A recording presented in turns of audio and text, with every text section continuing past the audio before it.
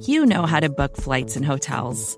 All you're missing is a tool to help you plan that unbelievable travel experience. That's why you need Viator. Book guided tours, excursions, and more in one place. There are over 300,000 travel experiences to choose from, so you can find something for everyone. And Viator offers free cancellation and 24/7 customer support for worry-free travel. Download the Viator app now and use code Viator10 for 10% off your first booking in the app. Find travel experiences for you. Do more with Viator.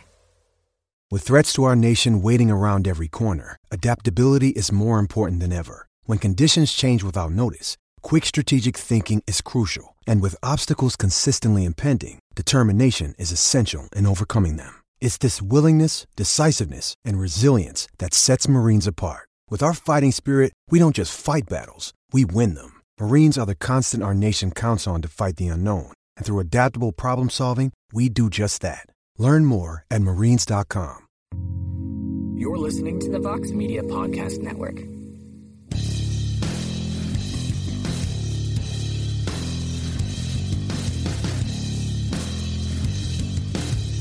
It is Monday, May 20th, 2019, and this is the MMA Hour, right here on MMAfighting.com. Thank you guys so much for joining me.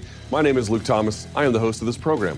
I really appreciate you guys being here today. Hope you had a great weekend. Fairly busy in the world of combat sports between WSS, Deontay Wilder's knockout, UFC Rochester, whole bunch of stuff that was happening. So a lot to talk about on today's show. We're going to be joined by three guests here. Number one, Uriah Faber will join us. He has a grappling match coming up with Nicky Ryan, little brother of Gordon Ryan, King Gordon Ryan, who we had here in studio. So we'll talk to him about that, plus what happened to Sage Northcutt over the weekend. That should be a lot of fun. That'll be 12:40. At 1 o'clock, right here in studio, Mr. Controversy himself, Ali Abdelaziz, will be here. We'll catch up with him. That should be a long conversation. And then towards the end of the show, we're going to have the newest entrant in the UFC Hall of Fame. How about that? Rashad Evans will join us at around 1:40 p.m. or so. Plus, as always, guys, you're going to be my guest not one, two different ways. We'll take your tweets for a round of tweets using the hashtag #TheMMAHour. Thank you guys so much for sending them, as always.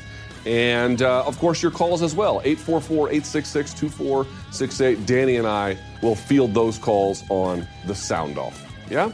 Okay. They put a coffee 55 feet from me that I can't drink because they thought this one through. Danny made the coffee today. And Danny said he was going to threaten to put honey in it. Danny, I would rather you put what's in my daughter's diapers in my coffee than honey, because I am not a crazy person. All right, let's do this, Danny. It's time for a round of tweets, is it not? Let's do it.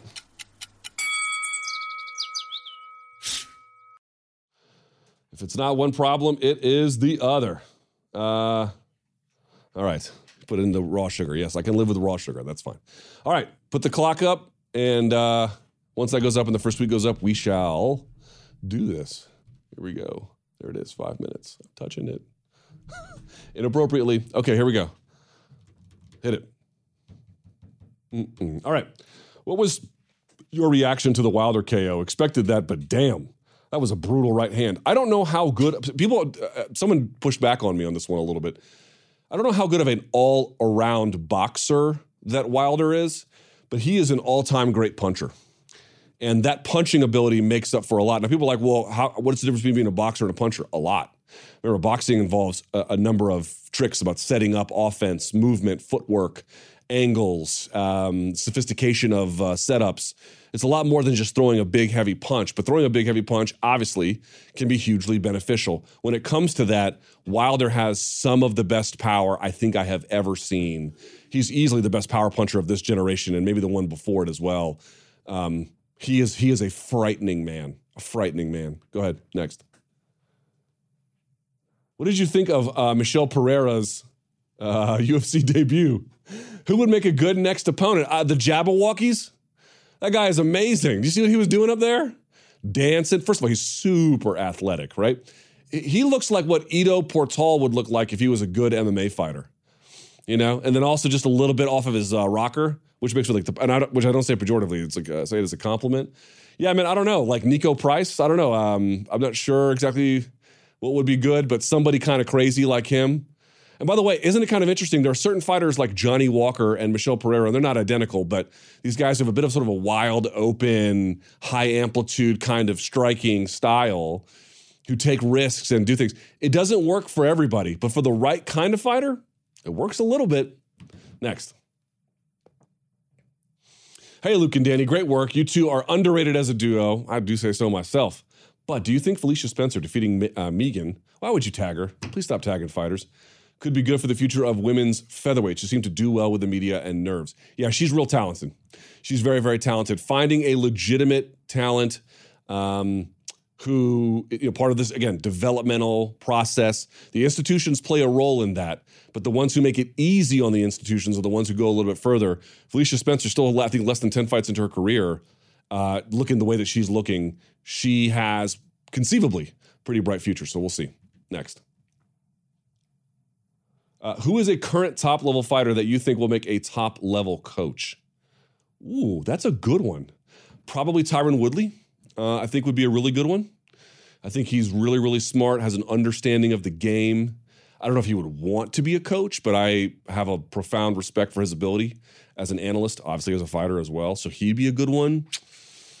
You have to have a certain disposition to do it, but Cormier obviously would be another good one. Yeah. Next. Do you think the UFC promotional machine has helped or hindered the development of fighters like Kevin Lee and Darren Till and put them under pressure to deliver highlight reel performances rather than grind out the basics? This is what I mean. Kevin Lee is so talented, and Darren Till, I believe, has a bright future. I think he needs to find the right weight class. I don't think that's welterweight for him. But yeah, and look, part of it is these guys bring it on themselves, right? They encourage these fighters to say these grandiose things. I'm the best. I'm ready for Habib. I'm Darren Till, before the UFC Liverpool event, I'm the best guy in the world. They end up writing checks that ultimately they can't cash in certain ways, and maybe they feel that way. But I just feel like we incentivize a certain level of, we call it fight promotion, and it is. But then it ends up becoming this thing where you can't, it's like Andy Kaufman, you can't quite tell what's real and what's not, who the joke is on. It bleeds into reality rather than having a much more concerted effort at development. There are a lot of fighters that could go very far, but for the fact that, Pride used to take gold medalists and just throw them to the wolves. We don't do that, thank goodness. But yeah, again, these guys who are in their 20s, it is stupid to write them off, y'all. Do not do it. At the same time, be cognizant of some of the challenges that they face. Next.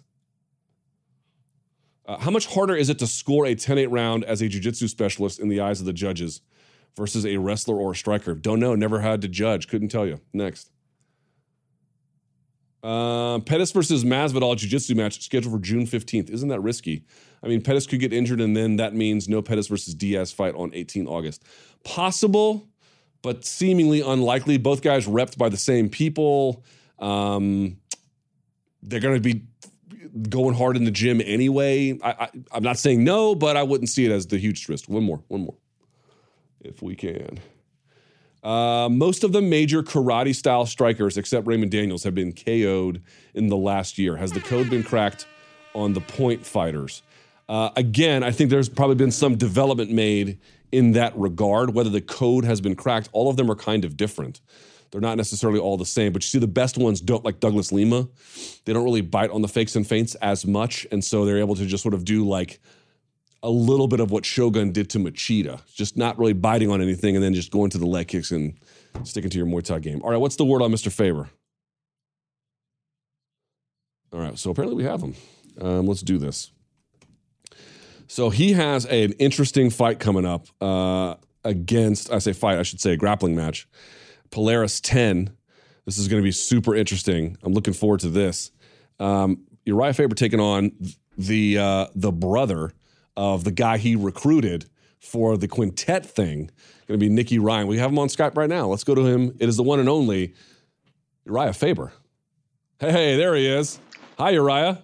What's up, brother? How are you? How you doing, man? I'm doing quite well. Hey, let me ask you about an Instagram pic you put up, because you and I have something in common. All right? Uh-oh. No, it's good. It's good. It's all good. It's all good. You just had a baby girl, did you not? I did, man. Yes, sir. How old is she? She is now About 9 weeks. Okay, so mine is about 4 weeks, a little bit less, right? I had a baby girl as well. Oh, wow. So I saw the picture. Either your baby has the greatest head of hair I have ever seen, or there's something y'all put a wig on her. Is that her real hair? Yeah, that's her hair, man. She came out like that. So that is crazy. Yeah, she came out with like a full head of hair, and it's been growing quickly. I mean, she's all sorts of kind of advanced. It's been pretty funny. Like, I have a video in there, like 10 days old, and she's laying on my chest, and I'm like, she's staring at the nipple. She starts smiling, then I start laughing, then she starts laughing. It's crazy, man. Well, congratulations, man. That's pretty awesome. Yeah, well, how you enjoying it? I'm still in the we haven't sleep trained her stage. Oh, no. Not to rub it in, but our baby's been sleeping through the night from the get-go. Wow. And, you know what? I hate you, Uriah. I don't know how to. Well, I can't grow a beard, so there we have it. Can't win them all. Can't win them all. You win a lot of them, though. But congratulations. What's your baby's name? Violetta. Oh, that's cool. And yours? That's awesome, man. Callie. Of course. Cali. Callie Rain, Rayne. I could think of no better name for the California kid's child than to be that. Well, congratulations, Uriah. It's a beautiful time in my life, and I'm sure yours as well. Let's get to this. I want to talk about Polaris 10, May 25th in just a second. First things first, I know you saw your prototype, your friend, I'm sure as well, Sage's one debut. I didn't like that fight for him. What is your assessment of what went wrong there? Yeah, absolutely. First things first, I was there with him on that fight. And, 25 seconds in, really, he got stalked. Cosmo, who's an amazing kickboxer and a big, strong guy, came out and pressed the action right off the bat, did like a couple stutter steps, like switch step fakes to kind of corral Sage in. Sage went one way, then the other way, first time in a ring, and literally gets manhunted with the nastiest punch and crushes his whole face. Basically splintered his splintered his cheek into 30 pieces and broke his orbital bone. He had 8 different fractures, and literally they had to pick the pieces of the bone fragments out, 30 different pieces out of his face. So a bunch went wrong. 25 seconds in, we didn't really get to see much of a fight. Cosmo's 7-time world champ. Sage was fighting at 185 pounds, under the impression that nobody cuts weight in ONE FC. And they do hydration tests because of it, etc. And yeah, man, we didn't get to see much of a fight, to be honest. Do you think Cosmo cut weight? He did look bigger. I can't speculate necessarily. I know that I talked to a couple of the other guys that were cutting weight, and I Sage is such a faith-based guy and takes things as they're said. And of course, everybody's cutting weight. I was trying to kind of wrap my head around the thing, and you have to do a hydration test, and they weigh you in a couple days in a row, so it makes it really difficult. But I talked to multiple guys there that were cutting weight, and it is what it is. So that wasn't the main problem there. Cosmo is an incredible fighter, seasoned Muay Thai kickboxer, 7-1 as a mixed martial artist, and just came across the ring and landed a nasty punch, and ended it for Sage there. Sorry, I had an alarm. I was just sleeping. I just woke up. I know. I appreciate you getting up. 12:48 a.m. So All right. I appreciate you getting up to making this possible. So have you talked to Sage? He put the post up, had like a 9-hour surgery. He seems to be always in good spirits, no matter the outcome, good or bad. Is he doing okay from what you know? Yeah, I saw him today, and I was there in the ambulance when he was headed to the hospital.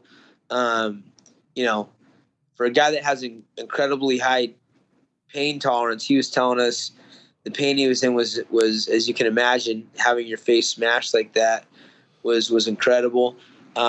Stayed positive throughout it all. His surgery was supposed to be 4 hours, and ended up being 9 hours, and he came out on delirious on whatever they give you to put you to sleep for 9 hours, and was cracking some hilarious jokes per usual, and he's on the mend, man, which for anybody that doubts the valor of being a mixed martial artist and the danger of what we do, I mean, this is a lesson, absolutely. Now, you're not his manager, you're only his friend, so I would just ask this and we'll move on from the topic. Going forward for his next fight, especially after a bad injury like this, do you think a more considered approach about it being in a cage, the right kind of opponent? I mean, he's still in development, isn't he? Yeah, absolutely. And, especially there's a lot of stuff going into this fight. He'd had to pull out a couple different times on dates. It's been almost 11 months or 10 months since he'd actually had a fight. Didn't get to see him follow through with practices for a long time now because of some little injuries, etc. And in retrospect, there were some warning signs of maybe not to take this fight. And like you said, it's not like you go into a fight thinking you're going to get your face smashed, but against some advice, the fight was taken. Not that we don't believe in Sage, absolutely, but in the future, I'd like to see him at 170 pounds, and I'd like to see him at least be able to follow through with an entire camp, or at least more than he was able to. And again, that's not the reason why he lost the fight. He fought a great competitor, and it's his first time in a ring, and kind of a freak of a thing happened with his face shattering like that, I feel like. Yeah. But yeah, in the future, maybe coaches having the final say on whether or not a guy goes out there is a good idea. And I think talking to his father, who loves Sage very much and believes in him, hard lesson learned for all of us. Now let's talk about you here very quickly if we can. You had indicated some interest recently that the UFC, they're going back to your hometown, Sacramento, I believe in July 13th, something like that. I don't have the date right in front of me. And if this would be something you'd be interested in participating in, like, give me a sense of reality here. How serious is this possibility? It's very serious. No one really gets to see the behind the scenes of what goes on when events are putting together or being put together or anything like that.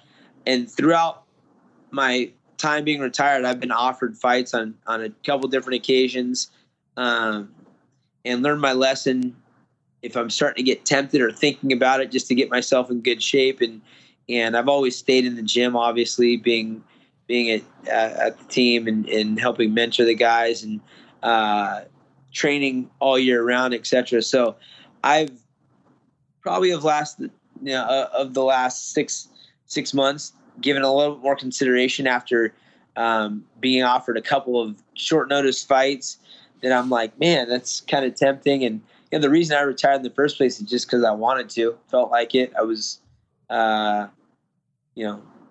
feeling like, okay, if I'm thinking about it and maybe the time and it's the same reason why I'm thinking about coming back out and taking a fight. Sounds like fun, little FOMO. I know at the age, I do really well against the guys still, and if I'm gonna do it, you don't want to wait longer. I'm 39. I've just turned 40, which is crazy. I kind of teased that once I did turn 40, I'd like to challenge myself, kind of life hack and do some fights. I got the new baby, so Some names have been thrown out there for opponents, and it's real possible. When would we know? Like, when would a date pass where we're like, yeah, this is not going to happen? Pretty soon. Okay. All right. You have piqued my interest, Mr. Faber. I saw something. We're going to have Ali Abdelaziz here in studio. He had mentioned, I think, on a different radio show that, as you know, again, same show, UFC's going to Sacramento. UFC wanted Cody on that card, and I think he had advised Cody to maybe wait a little bit longer. I actually like that advice. I wonder what you make of the idea. Like, what would be the right circumstance for Cody to come back and get the best foot forward?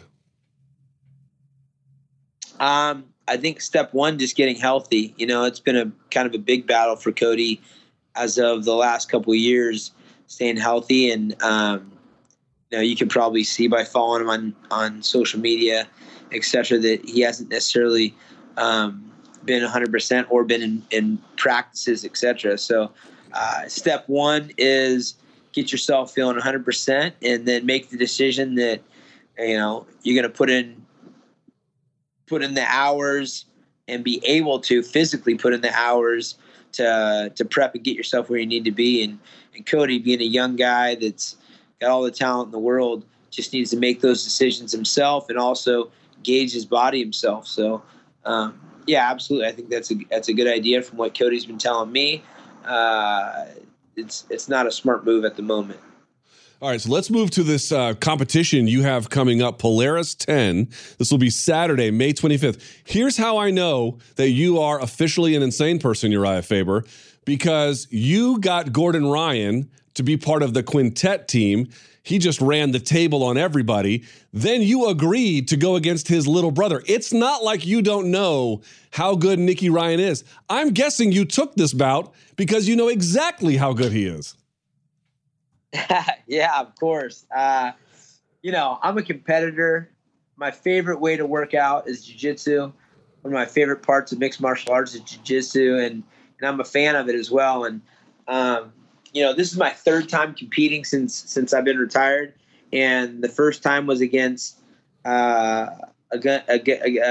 multi-time world champion, Paulo Miao. I don't know if you were able to watch that match. It was on Chael Sonden's show out in Oregon. That was on my birthday, actually. And I think you guys may be seeing a theme of me challenging myself and doing fun things around my birthday. It's the way I celebrate, I guess. But I had done that match against Paulo Miao, and then I had another one in quintet against Sakuraba, who is my favorite fighter of all time. He's about 200 pounds, and I was 155 at that point. And this last one, I actually got to hang out with Gordon and Nicky and spend some time getting to know them and have a lot of respect for their dedication and commitment to what their passions are. Intelligence and dedication and full on, devotion to what their passions are. And so I'm like, you know what? The challenge is something that they'd offered me prior. And I said no, like however long ago, because I was busy and just kind of sounded weird to me. I didn't really know the guys or anything else. Once I got a chance to roll with them in Las Vegas and learn a little bit about the story and what this Nicky is trying to put together as a young phenom who's dedicated his life to jiu-jitsu, I said, absolutely. And I might as well do it now. The longer I wait, the worse it'll be for me. And it's funny. They've done a little build-up for this Polaris thing, and I don't lift weights. They're like, oh, yeah, I want to get some video of you lifting weights. And they do a little promo where I'm, like, doing curls. I literally, my favorite way to work out is again, doing jiu-jitsu and whatnot. And they've got him rolling jiu-jitsu like I'm lifting weights and he's doing jiu-jitsu, but we won't get it twisted. I love to roll jits, and I'm looking forward to the challenge, and I'm looking forward to helping showcase one of the coolest, youngest talents out there.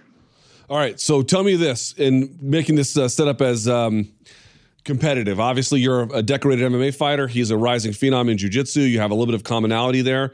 What advantages do you think you hold over him? Tell me why I should have faith in your abilities to win. Well, originally, I was thinking I might be a little bit bigger than him, but then they called me and asked me if I go up to 155s instead of 45s, because apparently he's hit a growth spurt of about 20 pounds since the last time we saw each other in Quintet. So I think he's a little bigger than I am now. The other thing is he's been on home study since he's 13 or so, just training jiu-jitsu full time. And that's, 13, and I think he's 17, almost 18 now. So that's, 4 years, maybe almost coming up on 5 years of pure dedication to jiu-jitsu. For me, I've been a dedicated athlete since I was approximately 13 years old myself. Of course, in wrestling, while going to school, I wasn't on home studies doing it full time or anything. I wrestled in college, Division I. I was top 12 in the nation in Division I wrestling. Second in the nation for freestyle, University Nationals.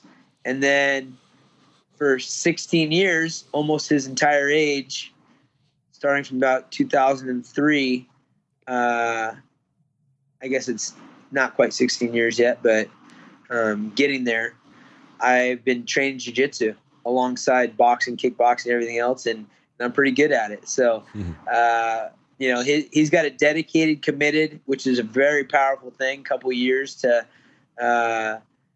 just be completely enthralled. He's got a great coach in Coach Donaher and all the guys out in New York City. But at the end of the day, we're both competitors. He's a little bit bigger than I am. I'm a little bit older, a little bit more experienced. I would say I'm probably a little stronger than he is, being a full-grown man. And we both know the game of jiu-jitsu really well. And so my money's on me. I'm sure his money's on him. And the jiu-jitsu odds are probably in his favor. The common sense odds are not common sense. The human nature odds are maybe in my favor. And, the dedication portion, I would say he's a more dedicated jiu-jitsu player than I am at the moment. But over the years, I think I've stacked some years of jiu-jitsu experience in my favor. So it's going to be a good one, man. We actually rolled together in Las Vegas for a little bit. Obviously not in a competitive situation like we are now, but I'm looking forward to a challenge. It's my favorite way to work out.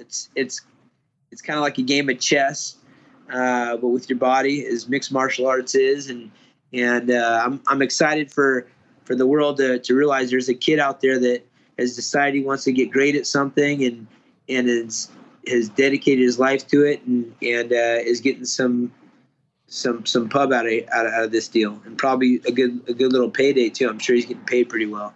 Well, I hope you both get paid well. I cannot wait to see it. May 25th, Polaris 10. It's at the Pool Lighthouse. For more information, of course, you can go to UFCFightPass.com. It will be on UFC Fight Pass. Uriah Faber in the main event takes on Nicky Ryan. Of course, you got Craig Jones on this card. Danaher, Phenom as well. Nick Rodriguez is on this. Richie Martinez out of 10th Planet. Cal Uno. A whole bunch of donks are on this one. Uriah, I hope to see maybe you in July when you compete. If not, you are still an ageless wonder. Thank you for making time for us here today on the show. All right, brother. Thank you, man. And congrats on the success of the show and of course, the new baby. Tell me again the baby's name and how do you spell it? It's like Violet, just it's the Latin version. My wife's Latin, so it's Violetta. Yeah, that's awesome. Congratulations. I'm going to go check you out. I'm going to go stalk your photos and check out the new edition, man. Congrats. And hope you get some sleep. Yeah, I'm working on it. The same to you, Uriah. Thank you so much.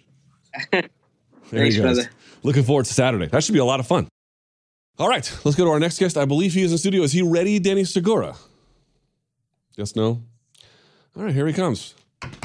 This should be a lot of fun, I hope. Let me move this backpack. There we are.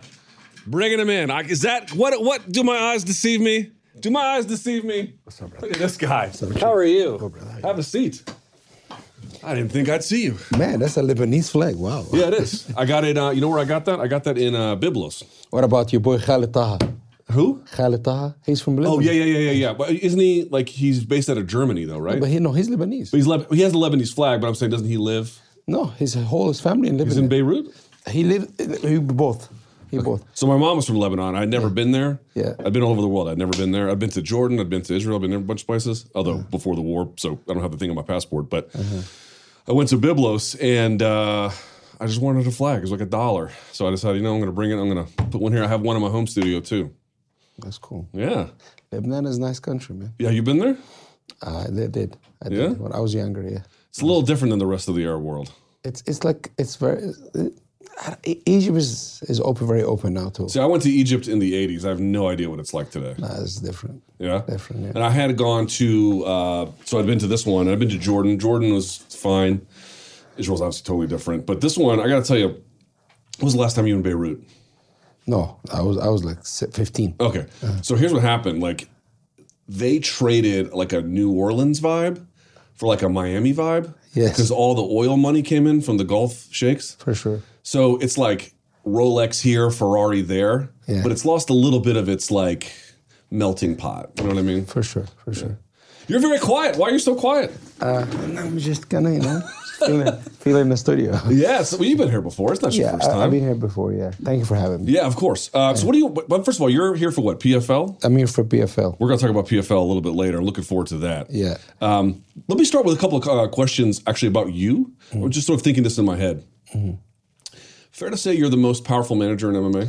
Man, I'm a white belt every day. Every day I wake up in the morning, I'm a white belt. You will never see me, I'm the best manager, I'm this. Because a lot of people, you see a lot of managers out there, they say I'm the best, but you can be on top today, you can be on bottom tomorrow. And I just, to stay on top, every day in the morning you have to wake up. I'm a white belt, I'm going to get to work. And maybe by the end of the day I'll become a black belt. But in the morning, I'm a white belt again. And to be clear, this is one thing, I think there's a lot of things people say about you that might be true, some things they say that are not true. One thing that folks should understand is your clients are fiercely loyal to you, which I know from personal experience and having conversations about them. How many clients do you have? Overall? I guess. Yeah. Over, probably like over 100, over 110. I thought it was like 200. I have development program, but I don't really count them. Like young guys coming up, like in Russia or different countries. Oh, I see. Okay, it's you can close to that, not 200, but close to that. And like guys in Bellator, BFL, or the UFC, probably around 110. And do you manage all of them, or they're through dominance? No, I'm in charge of everything. I have people I empower. Like I have a guy named Rizvan. I brought him under. He handled all the Russian guys, and he's like my brother too. Great guy. I have Ronnie Mark. He worked with me.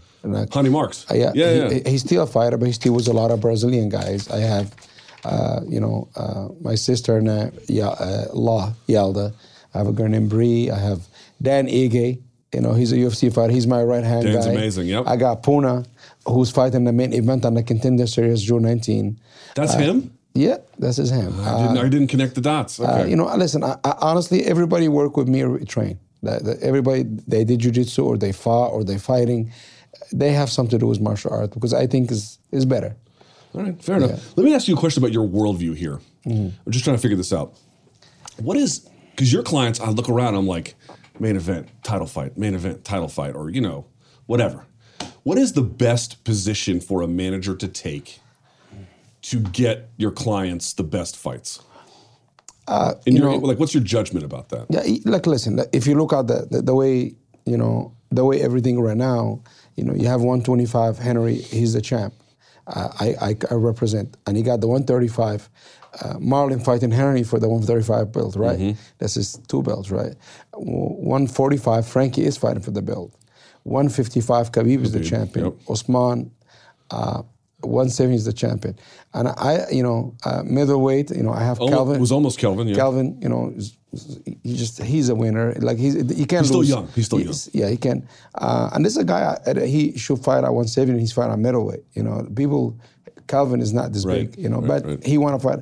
And I believe Corey Anderson, he will give John Jones run for his money. If anybody, I know. I said Color me a little. I believe said in Corey. about I'm a little Henry, skeptical about when that. I said about Henry gonna beat Demetrius Johnson, people think I was crazy. When I said Osman's gonna beat Tyrone Woodley, people thought I was crazy. I was just talking, trying to promote. But I know how good Corey got and how good he is. You know, he's very methodical. You don't see out there Corey like gonna knocking people out, submitting people, but he's a very smart fighter. But John Jones is the greatest of all the time, of course. You know, he's one of the greatest. And the way to kind of, you have to, I communicate with coaches a lot. You know, I train with a lot of these guys too. I know how good they are. I understand matchups. And listen, at the end of the day, when you're on a certain level, if you're in the top 5, you should be fighting everybody. It doesn't matter if you're in the top 10 or top 5, top 5. No, but I guess what I'm asking is, like, what's the best way to negotiate to get your fighters into these, like, sweet spots? Listen, people think... Is it just having a good relationship with the UFC? Like, what's the... No, having a good relationship with the UFC, with Bellator, with PFL, like, at the end of the day, too, but I can have the best relationship ever, right? But these guys have to deliver. It's not only me. Like, it's not, I'm super manager, I'm getting guys start a fight. You know, I represent some of the best fighters in the world. They put themselves in a position to get a title shot, right? And lately, it was Frankie's situation, right? Everybody was comparing against Frankie and this and this. Alex Volkanovski's an amazing fighter, great kid, you know, like, just you can't say anything bad about him. But listen, Frankie been in this company for 10 years. He got passed over so many times. He got a lot of title shot. He put, you know, his title shot on the line with Ortega. And that was part of the deal. He said, you know what, guys? I'm going to go ahead and I'm going to fight. I need to fight. And he saved the main event. Ortega was in the same position to fight Jeremy Stephens for an interim belt. He turned it down, right? And I very much, all I have to say, you know, I spoke to the UFC press, Dana and Sean and Hunter, all these guys. I say, guys, listen, this is the deal. Frankie went out there and got a win. He's been such a great guy, and he deserved his title shot. Here's the thing, though. I just couldn't agree with that more. I agree with it. Correct. I just can't buy the idea that he got that without you having a relationship with them. Because here's the thing. I went to the office. Yes, I did. Frankie has... Look, here's the truth. And this is what I said. The win for Alex over Aldo it's a big deal because that's the one thing that Frankie doesn't have. But I also said on the show, or MMA Beat, whatever, that I do like Frankie's win over Chad more than Alex's win over Chad because it was 2015. He iced him quickly. Correct. Right? But here's the thing. It's like this whole thing like, oh, he did a solid for the company.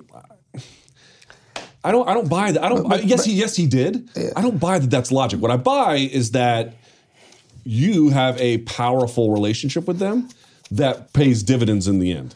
But I can't take this credit. You can't make them, I understand. I was just like Dana White is like a very emotional guy. He liked Frankie a lot. And that was big factor of this. But he looked at Frankie's career, what he has done, right? And I know this business, how good he done for me lately.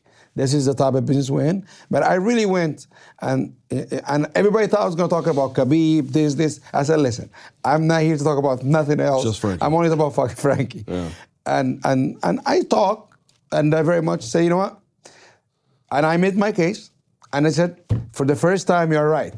We end, and I said thank you. It's a bigger fight too. Like in the end, it's a bigger fight. It's a bigger fight. I think. Listen, also timing. You know, the UFC talking about going to Australia, right? Where you save this fight card for Australia, you have Max or Frankie fighting Alex. It's timing too. Like it's in a business standpoint, it's better for the UFC to have Alex fight later if they're still gonna have the Australia card, right? Because if they have Adesanya versus Whittaker, Frankie versus Alex, or Max versus Alex, the winner. In a business way, it worked out for this way. You know what? Everybody comparing out there how good of a guy Frankie Edgar is. How many? And by the way, 37 years old. 37 years old. Yeah, correct. And in a way, yes, I did put everything on the line for him, and I will do it every day. Which is your role. But here, let me ask you this question, because I was thinking about this. Do you support the class action lawsuit by the fighters against the UFC? And here's why I would ask, because I don't know that I agree with everything that those guys are claiming, but I don't see how we can get a more equitable share without some kind of mechanism, whether it's legislation or the lawsuit. It would just be weird for a manager as powerful as you, and I acknowledge you are powerful, to not be in favor of that. Honestly, just honest to God, the truth, I don't know what the lawsuit's about because there's so many lawsuits going on. Like one of the things, you submitted a statement for them though. Yeah, I did. I have it here. Yeah, I did because but I asked that. For a lot of the stuff, it's not the only me submitted. I think other people submitted too. But I asked them many times. You're Ali. Here's Ali. Here's everybody. Yeah, else. but I many times I ask a lot of my fighters to pick up the phone and said, hey, I live in Brazil. I live whatever. People, they don't want their family members know, right? So let me set the stage for the audience here. The claim and the statement that you had made was that you don't like when the salaries get publicly disclosed because it causes problems for the fighter. I got to say, I don't understand that, Ali. For me, as a manager, I like it to show my guys making the most money, How right? else do the fighters get more pay if it's not public and they can't negotiate? This is the deal. Okay. For me, as a manager, I want all my fighters, their money. Some of them, you can see all their money, right? And by the way, no one's confused. Like Khabib's fighting McGregor, like everybody knows he's going to get paid. He got paid. He got paid. Like some of my fighters, like Fabricio. Now, Usman coming now to me, he said, I don't want to see nobody seeing my money. Now I have to go back to the UFC. He said, hey, I don't want, but that might say yes, that might say no, but a lot of time I pushed for it. But for me as a manager, I want all the fighter pay to be disclosed, right? But I work for these fighters. And if a fighter come to me like Verdum, right? He said, I don't want nobody to see how much I'm making, right? Yeah. Frankie in the same situation, he said, I don't want nobody to see how much I'm making. Yeah, but that's when you step in and you say, right, but that's a bad idea because no one's going to get paid more until everybody knows what everyone's going to get paid. But listen, at the end of the day, case by case. That's literally how it's done. But I manage, you have a point, and I agree with you. But I work for just one people. A lot of managers, they want to manage everybody at the same time. It's not. I manage everybody's career individually, and I work for them. They, like I said, they are my master, and I work for them. Yeah. So, but then why submit the statement on behalf of the UFC? Because they come to me and said, listen, you ask us at least 10 times. I did. Yeah. I can say, I think Verdum, Frankie, Rashad. I saw a couple guys. Did you manage Rashad? Yes, of course. Okay, I'm out of the loop. Sorry. Yeah, but in a way, this is something I asked for, and they asked for a statement, and I'm gonna continue asking for it because everybody gonna be like, oh, I shouldn't do that. Here's the thing. I know your clients get the good fights. You got Marlon and Henry competing, right? Yeah, but here's the thing. It's like, I don't understand how the most powerful manager in the game is taking the UFC's position. I'm not. But that's what the statement says. No, but the whole thing is, I asked him for that. I understand where you're coming from. Listen, I asked him to give me that. They didn't come to me and said, can we hide the money? I asked him, the fighter do not want to be the money disclosed. I'm telling you, I'm trying to do Usman now. They telling me no. We can't do it anymore. That might keep, I'll probably try to get it done, to be honest with you. Yeah. This is what Usman want, right? Because Usman said, man, I'm going to go back to Africa. I don't want nobody how much I'm making, and it's up to him. It's his business. Remember, this guy's private contractor. I understand. Right? How do they do it in other sports, though, where they have these huge amounts of money and everybody knows? Other sports have union, have fighter association, have so many different things we don't have. Listen, at the end of the day, I think... Are you for a fighters union? I'm in for a fighter association. What's the difference? Like the MMAFA? I don't know too much about the thing. I think, honestly, the fighter association is great because fighter will have benefits. Like union is like guys making 10 and 10, right? Coming to the UFC, how are you going to take 30% of that person, what they're going to go home with? Right. I want fighter association, a guy who represent everybody, represent managers, protect fighters. Yeah, I think the sport... we going towards this way, have to happen. What do you think about ONE and their agent certification program? Are you in favor of that or no? Different managers I've spoken to are kind of like, they like a little column A, a little column B. Where are you? Chatri is my friend. I like Chatri. Like, he's a Renzo Gracie guy, right? He remember, in the thing he says exceptions, right? Like, no way, me or other manager, we manage some of the best fighters in the world, right? If I have a free agent tomorrow who's a UFC world champion, and I go to him, said, hey, Chatri, I got this guy, I'm going to be one of the exception. Or... yeah, but like... you can't be like, I'm going to Asia, live for 1 year, and after that, I'm going to give you my free agent. Yeah. Right? Yeah. I didn't understand why they were like, they made the Asian residency a requirement. One of the things I don't understand, too, like, it's a little bit of a conflict. Like, and we all had conflict in the past, me too, but how you have your own management company, and you have a promotion. Oh, that's right, because they established that too. That's right. No, they have it, but I don't understand. Honestly, I have so much stuff on my plate. I know Chatri is a really good guy, and I know he always do the right things. I know him on a personal level, right? Yeah. But I just don't understand. He said it was exceptions, and I think he let the door open for exception. And listen, I would just rather see, and I know it's difficult because if you get the exception, what's your incentive? I would just rather see some more solidarity among the managers, being like, it's just not fair as a blanket rule to do this, rather than, I got a carve out, so now we're good. But you exclude, listen, the top managers in the world, they're not in Asia. Exactly. This is my point. They are in the U.S., right? They're in the U.S. And if you don't want to work with me, you don't want to work with other guys, you screwed, because who are you going to sign? And I asked this too of the Kawa brothers. I was like, are you guys in favor of this? And they said the same thing. It's like, I think we got an exception. It's like, okay, that's good, because no one should be prevented from working with them. I just don't, the managers never be like, this is bad for managers. They just go, it's not bad for me. To be honest with you, if you're a promotion and you want to exclude yourself out, you can go ahead. Yeah. I got BFL. It's true. My first stop is BFL for everybody. I'll make it clear. If I was a fighter, I have a fighter, I'm going to make a stop. My first stop, I want to make $1 million a fight. And so from 5 months, I'll make $1 million. If I was a fighter, I'll be fighting for BFL. So let's talk about PFL for a second. So I don't know if you know who this gentleman is. I do not know him personally. There's a journalist by the name of, I want to make sure I get the name right. Oh, God, I fucked this up. Sorry. He did some numbers on PFL, and what they found was that you have a lot of guys in PFL, right? I have... You have so many guys in PFL. But check this out. Hold on, let me just read these numbers out to you. So Dominance MMA Management managed to secure spots in the PFL roster for 28 fighters through 2018. This is last season.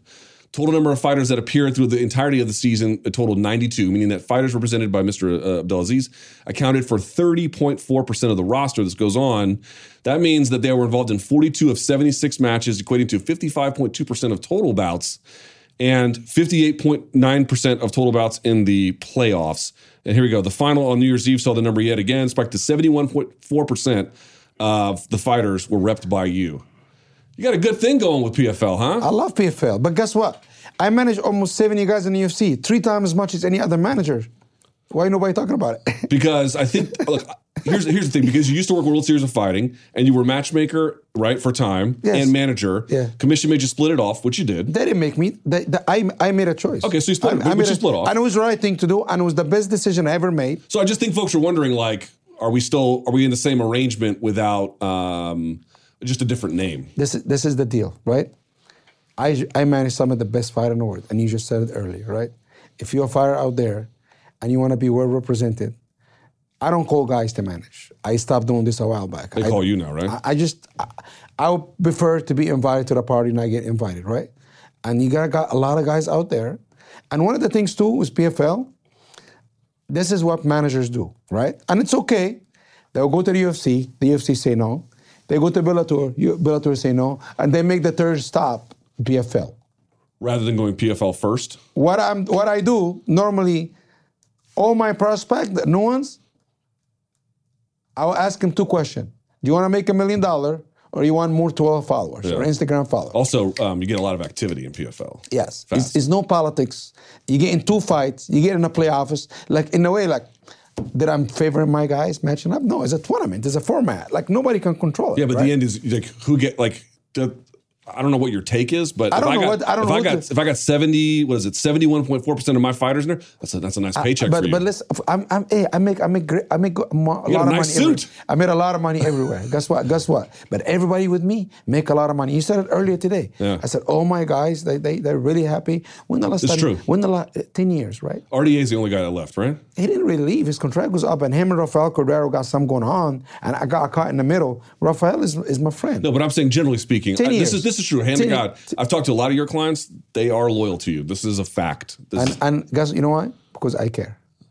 Also, it seems like you have good relationships with the promotions, and that helps getting big fights. Of course, because everybody want to be an eagle. I don't agree with Dana. I fight with Ray Safo constantly, but he's my friend. But in the gym, I see him at 5 o'clock. We cool, right? Yeah. He's probably harder to deal with than any other somebody. I'm just saying, there's for example, do you know, what's his name? I forget. Holly Holmes' manager? Do you know him? I forget his name. Lenny something.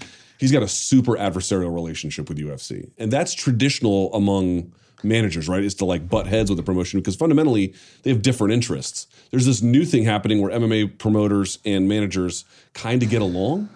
And I don't know what to make of that. Listen, at the end of the day, if I have to bend over for my guy to get a fight or get more money or do something like this and put my ego to the side, I will do it. If I'm going to go out there and trash Dana White and trash Scott Coker and trash Ray Sefo, what is that going to do for my fighters, right? They, like they have power over me. Why I cannot just be fair? I'll be firm and I'll try to get the best deal for my fighters, the best fights. And listen, how many world champions I managed? A lot, right? A lot. But I made sure they didn't get passed over.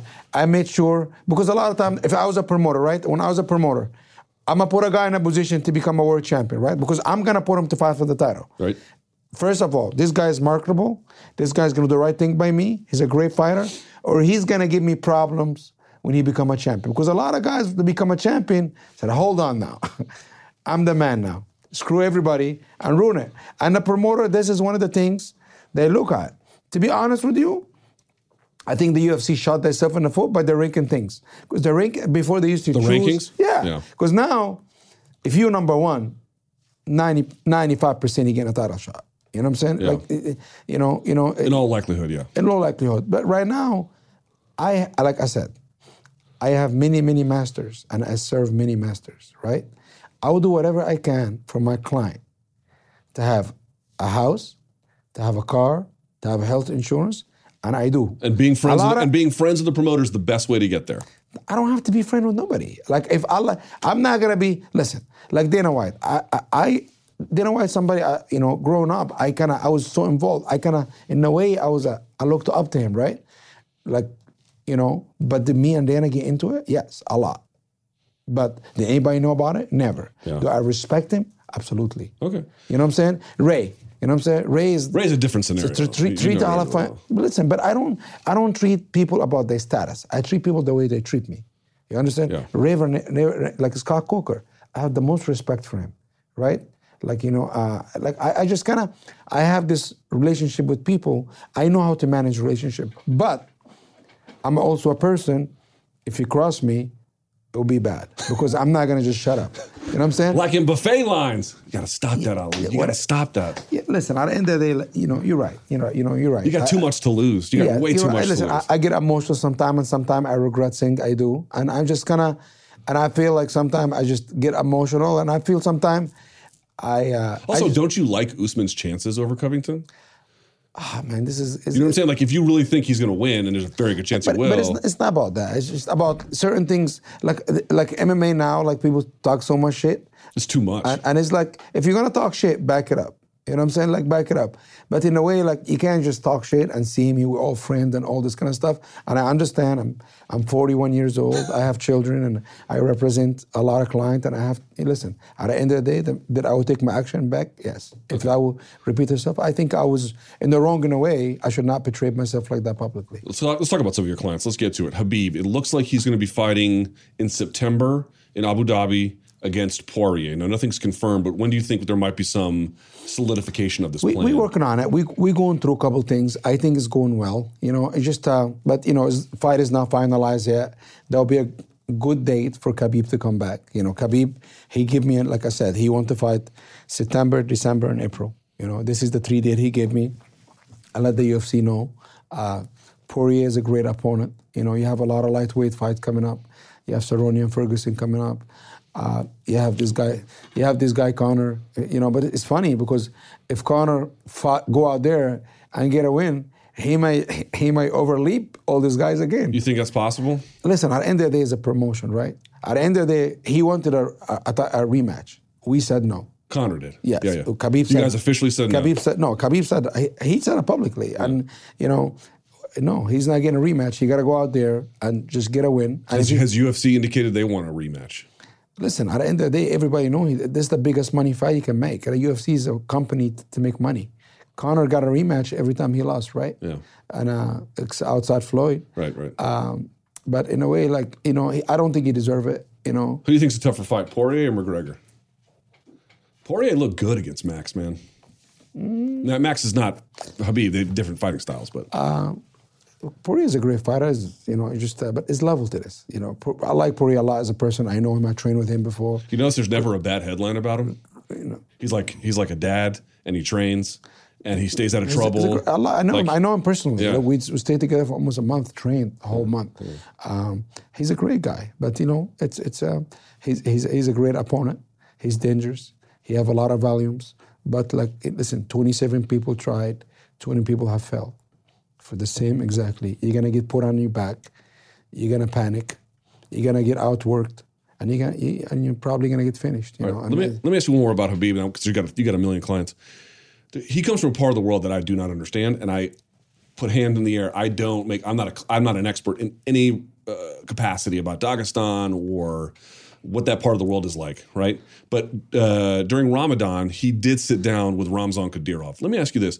What should the average MMA fan, in particular like a gay MMA fan... Ramadan? During Ramadan. This month? Yep. When was it? Last week.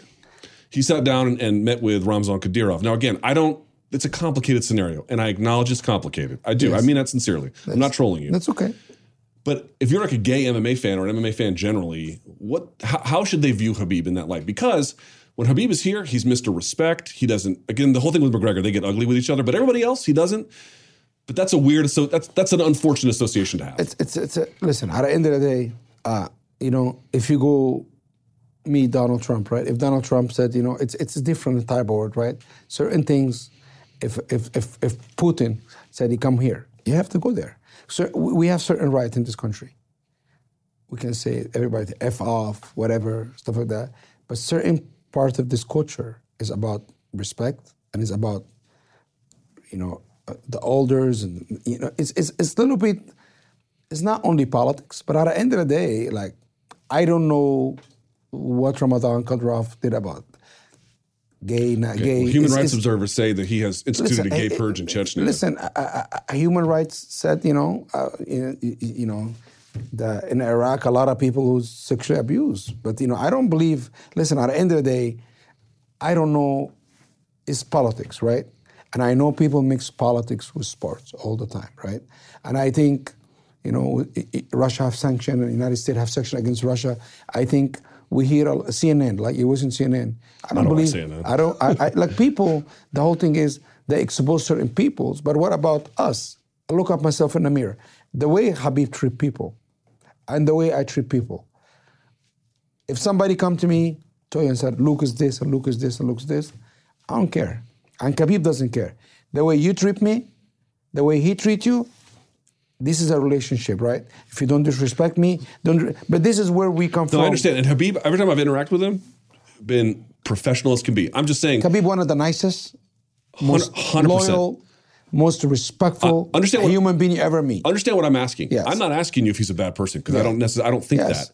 What I'm asking is, I don't have friends like that.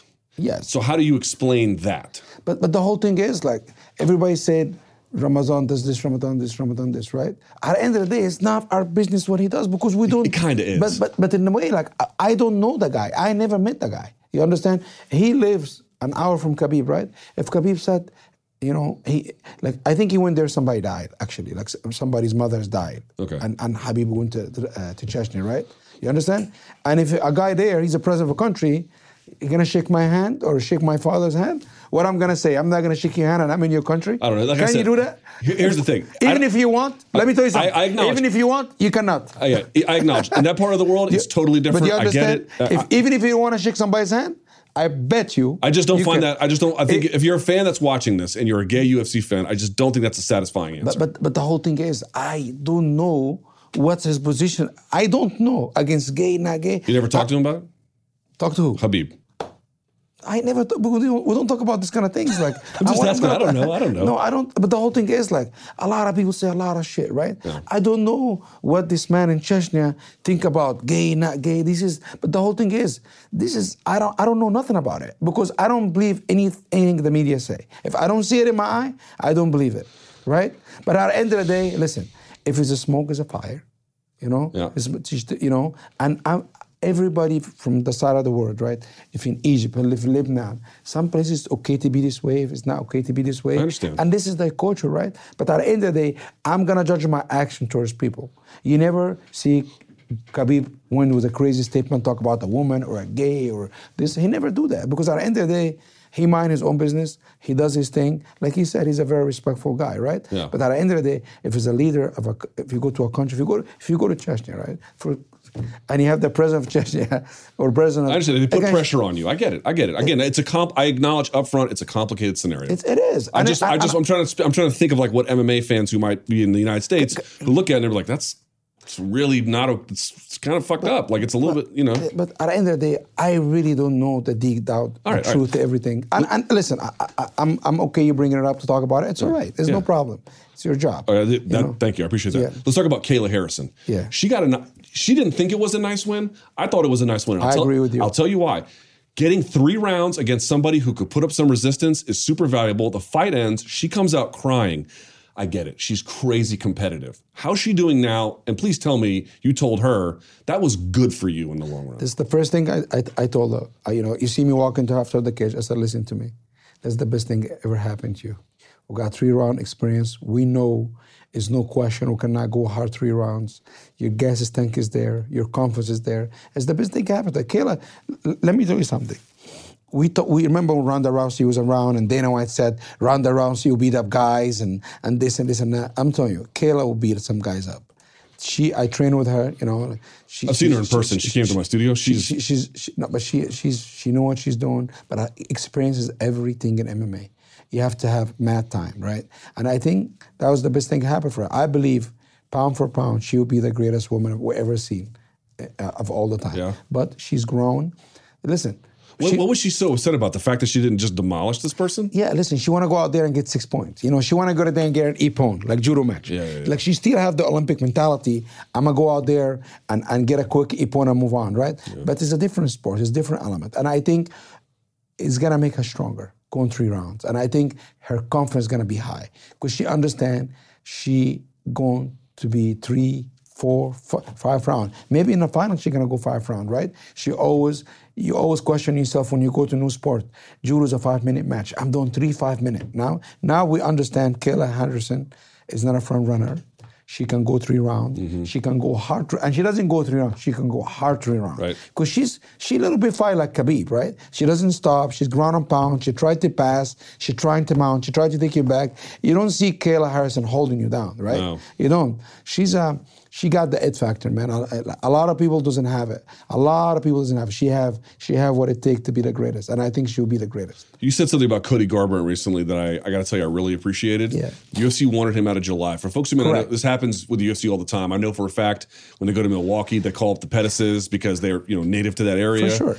And you advised against it. I think that's the right call. I didn't like the way he fought in his last fight, but he's very young and he's very skilled. What is the best path forward back for Cody Garbrandt? Listen, Cody Garbrandt, probably one of the By the way, sorry, just to interrupt you. We had Uriah Faber on just a second ago. Mm-hmm. He made a point about Cody's health needs to get right first. I wonder if you could illuminate. Listen, at the end of the day, when you get knocked out like that, I don't think you should be fighting again. The UFC is doing their job. They're going to Sacramento. They offer Cody a main event spot, and this is the right thing to do for the UFC, but it's our job to be like, you know what, guys, we're going to go back. Cody's been having problems with his hand, especially getting knocked out like that. I think your brain need a break. And I talked to him, I said, Cody, listen, that's the deal. Listen, the kid is a born fighter. And I think, he's one of the best bantamweight we've ever seen. Believe me, he is. But in a way, he's too much of a fighter. When you touch this kid, punch him, he wants to come and kill you, right? He's too much of a fighter. And I think he needs to get himself right, physically, mentally. And I think we're going to see a lot of changes coming up, the way he's going to fight, and he's got to go back to the Dominic Cruz era. That's exactly what I was going to say. Dude, he was so smart in that fight and patient. When he was having fun, when he was enjoying it, when he's embracing it, right? And, is he getting, because back then he had Justin Buckles in his corner, who was sort of guiding the training. And, I don't know what to believe. Buckles says one thing about Team Alpha Male. Team Alpha Male says one thing about Buckles. Listen, I don't know what's what. I know Buckles. Buckles was one of the best trainers they have. They have Danny's amazing too. They have Chris, but Buckles, they're all great. They're all great kids, right? Listen, at the end of the day, I don't have nothing bad to say about Justin Buchholz.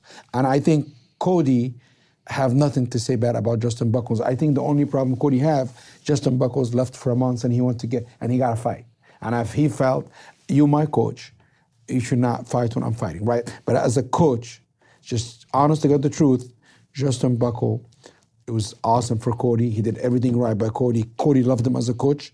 This is what I seen, because I see, I have nothing to say bad about Justin Buchholz.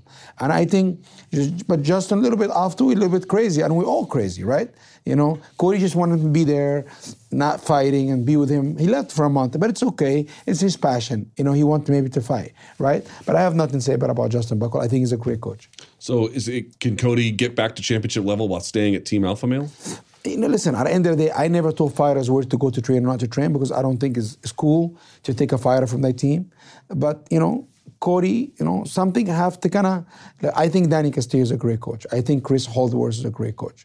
Uriah is not his coach. Uriah, you might see Uriah fighting, but I don't know. Okay. He's the gym manager. Right. But at the end of the day, this is up to Cody, because he understands who can bring what to the table. But the Cody, what he needs right now, somebody to say, hey, shut up, move on, you need to do this and do this and do this and do this, right? And I think it's more mental for Cody than anything else. That skill level. Cody have unbelievable jiu-jitsu. He have unbelievable grappling, unbelievable wrestling. You just never see it. But we don't see it, right? But in a way, listen, you will see Cody come again, but he's going to come right. And I told him, I will not allow you to fight. And Cody respect me enough to listen to me, believe me. I think it's the right call. I'm going to make sure your hand is good, your head is good, and you have 10 weeks of hard training camp, healthy. The issue for Cody was, look, it's the UFC. If you win, you win. If you lose, you lose. They love him. Right. But my point being is, look, you're fighting tough guys all the time. For sure.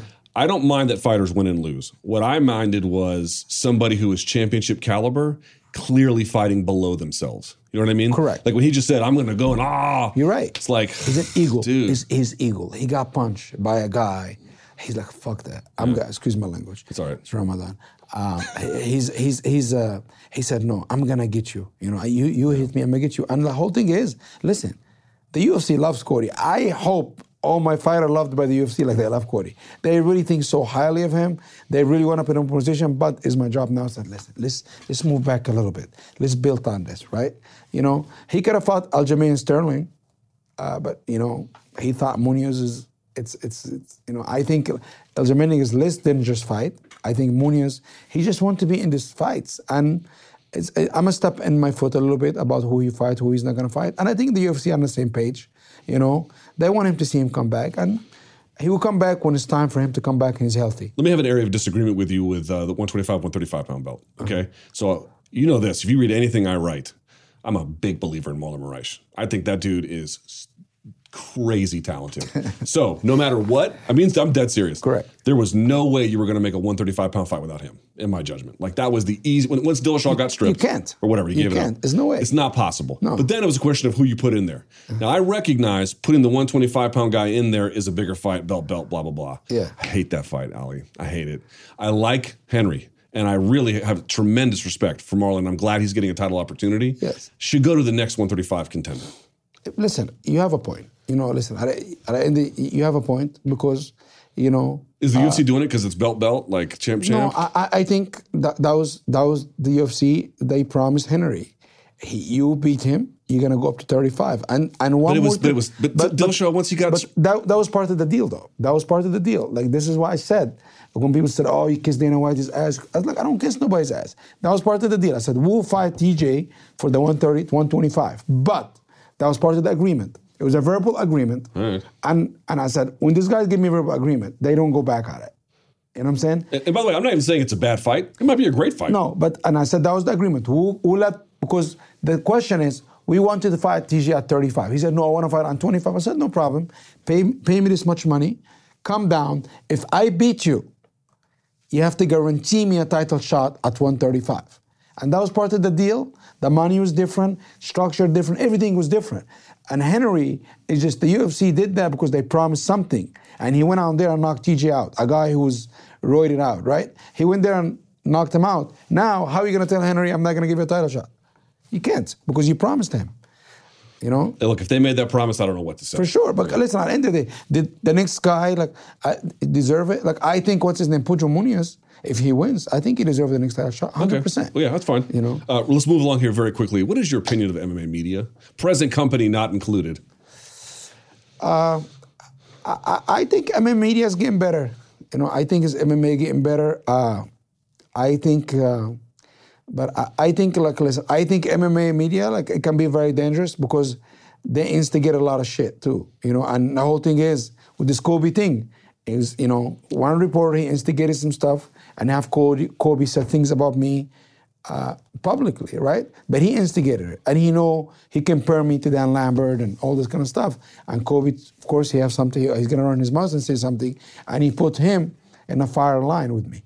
You understand? Because, and in a way, like, we can promote. But it's not the media. Like, if you throw punches, it's not the media's fault. Like, correct. You chose to do that. 100%. But certain things, like, if you're going to call me a fag or this. Or terrorists, blah, blah, blah, whatever. Yeah, listen, he can come. The only thing I'm going to do, I'm terrorize you when I see you, if you're going to call me that. You can call me that. It's okay.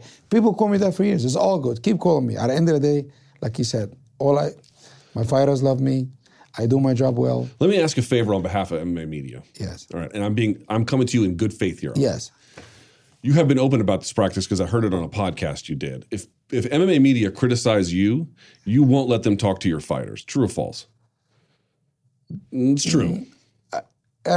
Part of it, yeah. Not me, not criticize me. Yeah. Personally, like no. if someone's like, "Oh, Ali is not a good manager," no, that's not true at all. If they criticize, like, for example, if you're gonna go out there and criticize Frankie, yeah, you can't talk to Frankie. I understand that. I will put a dead bolt on you. You're not gonna talk. So you're saying on the record, if someone says something about you, and not like, I'm not calling like the terrorist snitch thing. I'm saying if they say something like, "Hey, I don't think Ali is a great manager," you will still facilitate interviews. Not about great. No, not if you don't think I'm a good manager, it's fine. Okay, so how is that in your client's interest? Let me tell you something. We have rules in Dominance MMA, right? Yeah, it's your company.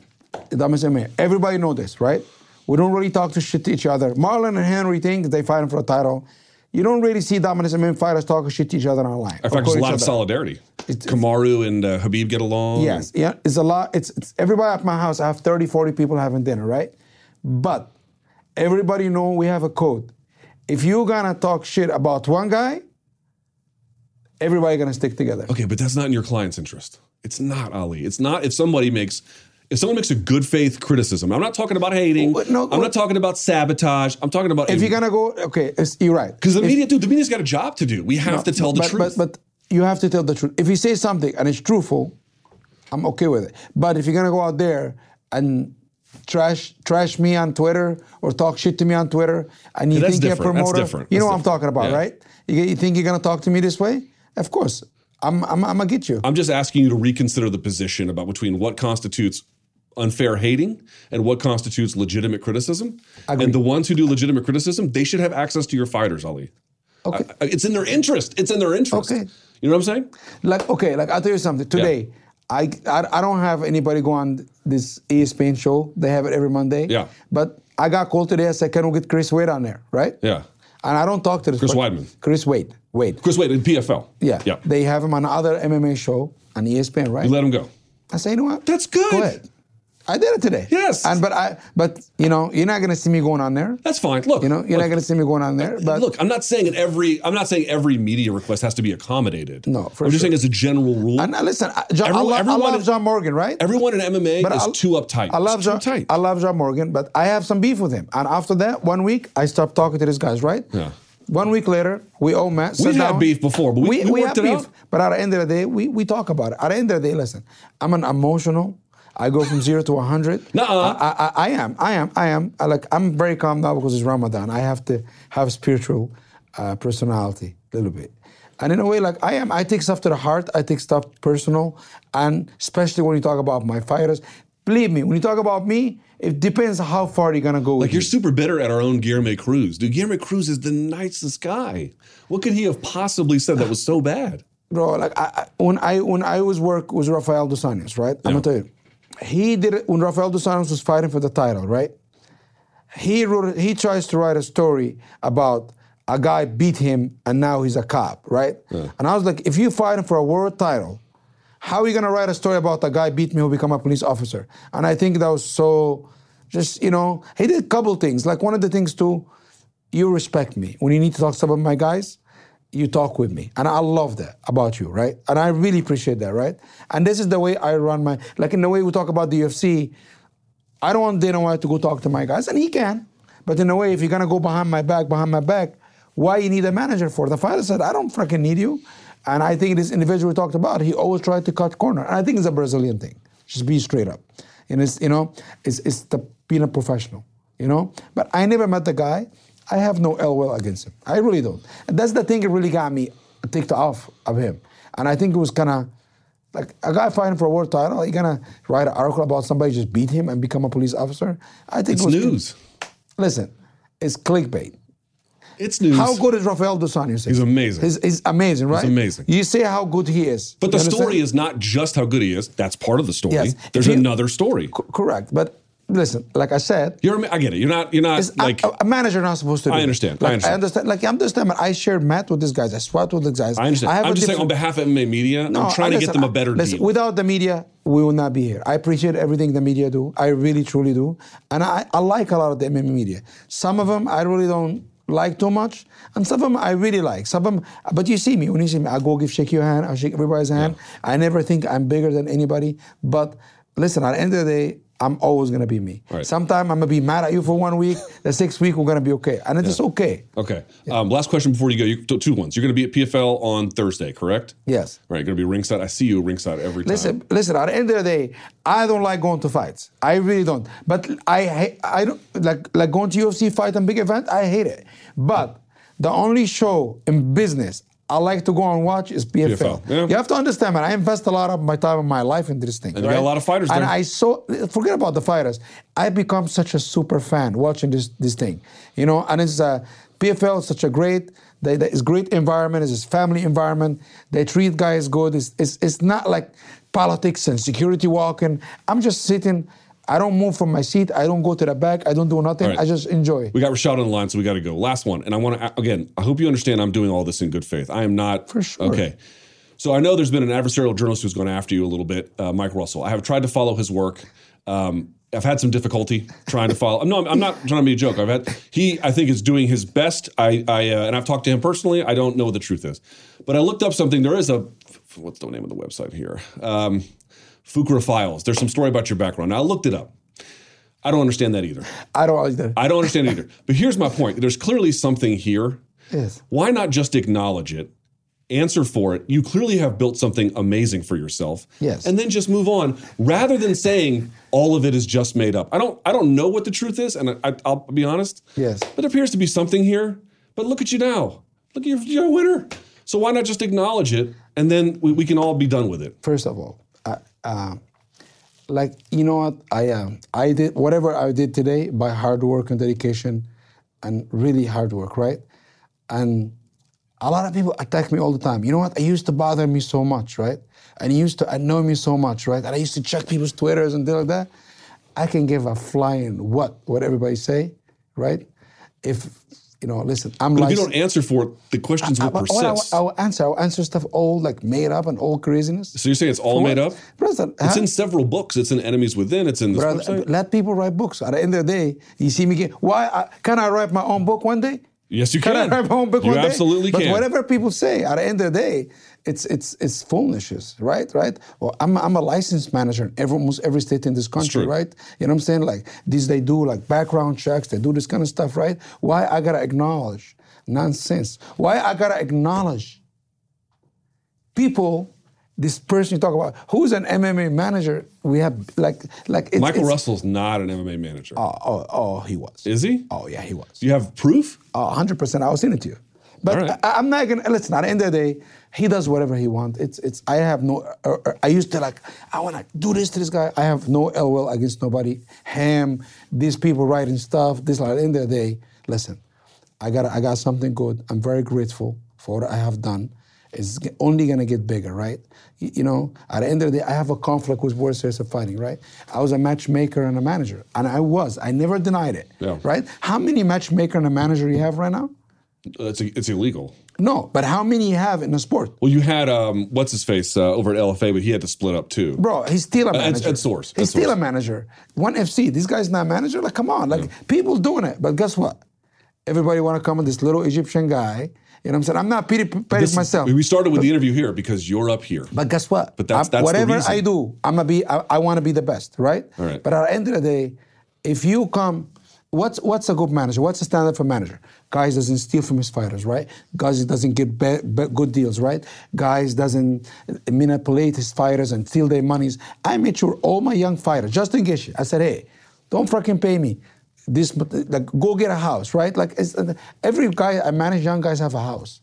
You told me one manager pushes guys to get houses. I've said it. Kevin Gaston right now. I said it a million times in this interview. I know your clients; they love you. This is a fact. And that's I'm all just saying, but Ali, there's this stuff out there, and I don't think it's all made up, man. Believe me. I don't know what's up because it's a complicated story, but I don't know what the truth. Guess what? Let him bark. Let him bark. Let him talk. Okay, but for media who talk about it, there should not be retribution because it's confusing and it's out here, dude. But in a way, if you come to me, if somebody choose a book and write about me, right? You know, a lot of this stuff people writing like it's crazy, like what Connor said, right? He said I have. There's no truth to what he said. Like it's crazy. There's no truth to what he said. Zero. Okay. Zero. You have to understand, man. Like if you have 5 passports. Trial on 911, right? Like I should be in Guantanamo Bay, or like I should be like.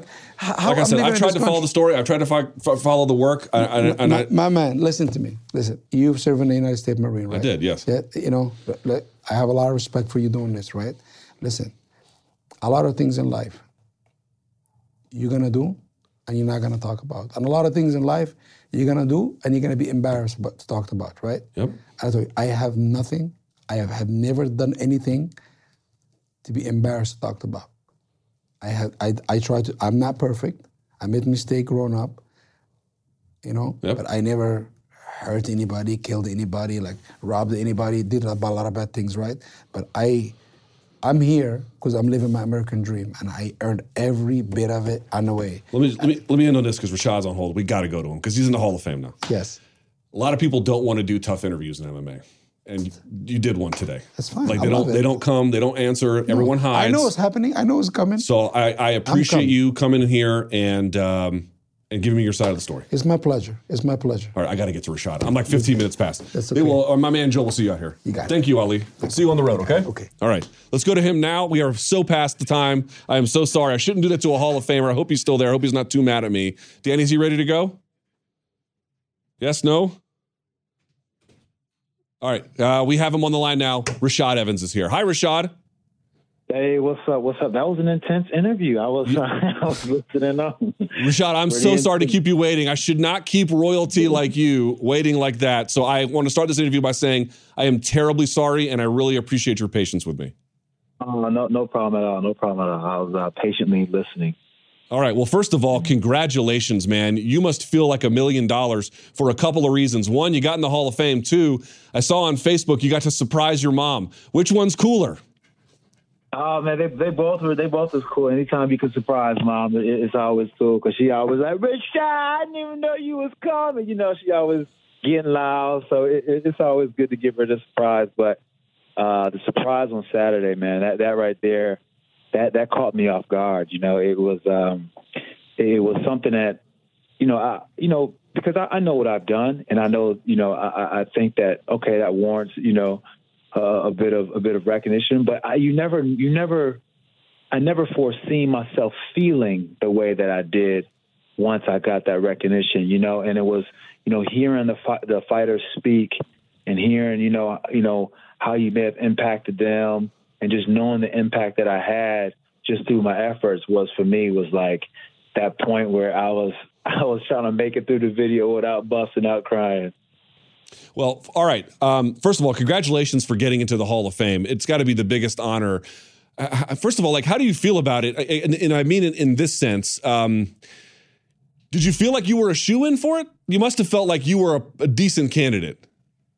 Yeah, I felt like I was a decent candidate, but I don't know the process of it because, it's still, fairly new. We're still fairly, getting our Hall of Fame induction underway. And it's not, it's not set in stone. There's no criteria, so you never know if that criteria, you make the criteria. So, I hoped I would, but you just never know. And when they brought me on the floor, because the way they did it was so smooth, they were like, it wasn't a lot of people there in Rochester on the floor. So they're like, hey, in between fights before the main card really starts, we want you and Kamaru to go on the floor just to, say hi to people and be a presence on there.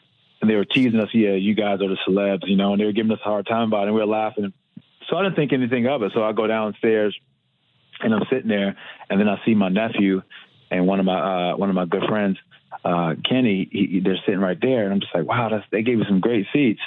And then when the video started, like Brendan was talking, I wasn't really paying attention. And then the video started, the producer came down and said, hey, put your phone down. And I look up, and I'm like, oh, man, they really went all out for me and Kamaru because they put a whole video together. So I'm watching this video. I'm like, man, there's no Kamaru. I'm like, hold on, this is only me. And then it started to, come to my mind, like, what this could be. And then I just got wrapped up in the emotion of it. It was incredible. Did you cry?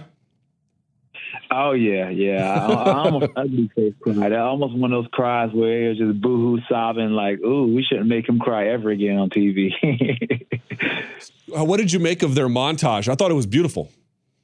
Oh, my goodness. It was amazing. It was amazing. And I thought it was particularly well because, it didn't just only touch on, who I was as a fighter and what I did as a fighter. It talked about, what I do and how much I care about, the athletes that I come across and how much I try to, be that person for some of these athletes to achieve their dreams. And for me, that was important to be recognized because out of everything I've done, I think that's one of the things that I'm most proud of. The fact that I can look and be like, you know what, that guy right there, I helped him when, he didn't have too much and he just had a dream.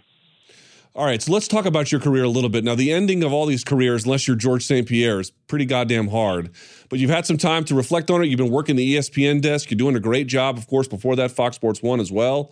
Looking back on your career, you must have deep satisfaction about it. I want to ask about things that didn't happen, but in seeing the montage and now reflecting, how satisfied are you?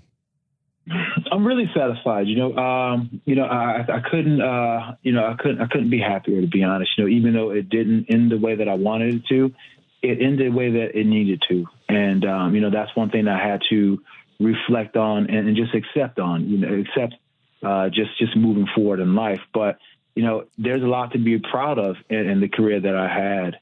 And watching that montage, it was like, I forgot the emotion behind some of the things that I've accomplished too, because, I haven't put myself in a position to have perspective, and being able to have that perspective on Saturday, just kind of see that was just an emotional thing. The highest highs, give me some of them. The highest highs, no secret, my biggest knockouts, stepping on the scene in that big knockout with Sean Sandman at Hollywood, Florida. And then, the big night with Chuck Liddell that changed my life. That one was a big one, just not only for the results, but just going into that fight, mentally speaking, I felt as I answered the call, and I felt as that was me stepping into what I like to call my mastery, and that's that level where I started stepping into the skill level that I know that I'm good at and mastering what I can do. And, it was an important time for me, but that was a great high. Is there any kind of low key high? I mean, beating Forrest Griffin, getting the belt, winning the Ultimate Fighter, that's got to be pretty big. Is there any one that's like a little bit of an under the radar high that meant a lot to you personally, but that maybe wouldn't necessarily occur to the rest of us? For me, let me think here. Was a big one for me. Beating Tito the second time? Tito, that was a good one for me. But for me, a big one was when I beat Phil Davis in the way that I was able to dominate him in a wrestling. That was for me a feather in my cap because he was a Division I national champion, and before that fight he talked about how much of a better wrestler he was for me than me. So that one was like that felt good to go out there and show them that you weren't. You just lucky I wasn't in your weight class. But I mean, not even to say that Phil wouldn't have beat me in college. It just feels good to say that, because we fought. All right, fair enough. Now, some of the lowest lows, I mean, these seems pretty obvious. I don't want to dwell on them, but just as a matter of articulation, because the career encapsulates both, was there any one moment in your career that, I'm assuming more towards the end probably, that you just really hated more than the other? Yeah, when I lost to Dan Kelly, that was a moment for me where I was just like, dude, what is going on? Not because I didn't, Dan Kelly's a hard-nosed fighter, but I just feel like my skill level and where I can fight at is a lot higher, and I did not exhibit that. But, it was kind of sad for me just because, towards the end of my career, my desire to want to compete, that flame, that same, that burning desire that had me not afraid to compete against guys who were 6'7", 6'8", and outweighed me by 30, 40 pounds. That dog that was there, it kind of it changed, and it changed because, my life changed and dealing with the things that I had happen in my life, while I was in my career, all those things change you as a fighter. And then, towards the end, the piece of me that made me fight, the dog in me, that piece that I was trying to heal, it got healed up a bit. And life wasn't the same mentally speaking for me. So competing for me was a lot harder in a different capacity, so that was an adjustment that I had to make, but coming to peace and coming to understand the fact that I don't need to fight in order to, or I can still be able to be me without fighting and be able to come to peace with being able to stop fighting. That was a process, but it was a process, and it was something that I'm glad that I decided to stop, that I decided to do. It's so funny. We're living in a world where Rory McDonald talks about his sort of new spiritual relationship and how that has kind of changed his perspective on whether or not he has the constitution to hurt a man. You heard Rose Namajunas sort of dealing with something a little bit different, but similar in the sense that, they had a certain kind of attitude about what they were trying to find at MMA. And then when they heal more as people, it goes away. It sounds like that's a lot of the reasons why fighters kind of move on, from what you're telling me. Yeah, absolutely. And that's where I was at, because, there's a mentality to fighting that, a certain, you can't have a yielding personality in order to endure. There's just a cantankerous, mindset that you almost need to have in order, at least for me, in order for me to be able to be the person that I need to be in the cage. And when, I started to heal outside of the cage, because for me, I was always using fighting as a way for me to I guess, for therapy, for better sense of a word, but when I got injured for those 2 years I was off, that was over. And, then I started drinking a lot and, started, doing all kinds of, different kind of substances and stuff like that. But then at the end of the day, it just took me further away from where I was or where I wanted to be. And it wasn't until I started to face myself and face the reason why I even started to fight in the first place. That's when the healing came in. That's when, the dog in me started to be tamed and started to, I guess, relent and wanting to have fighting be the expression that it uses to feel good. Everyone is going to have their own perspective on this, but I wonder what yours is. What do you think your legacy is?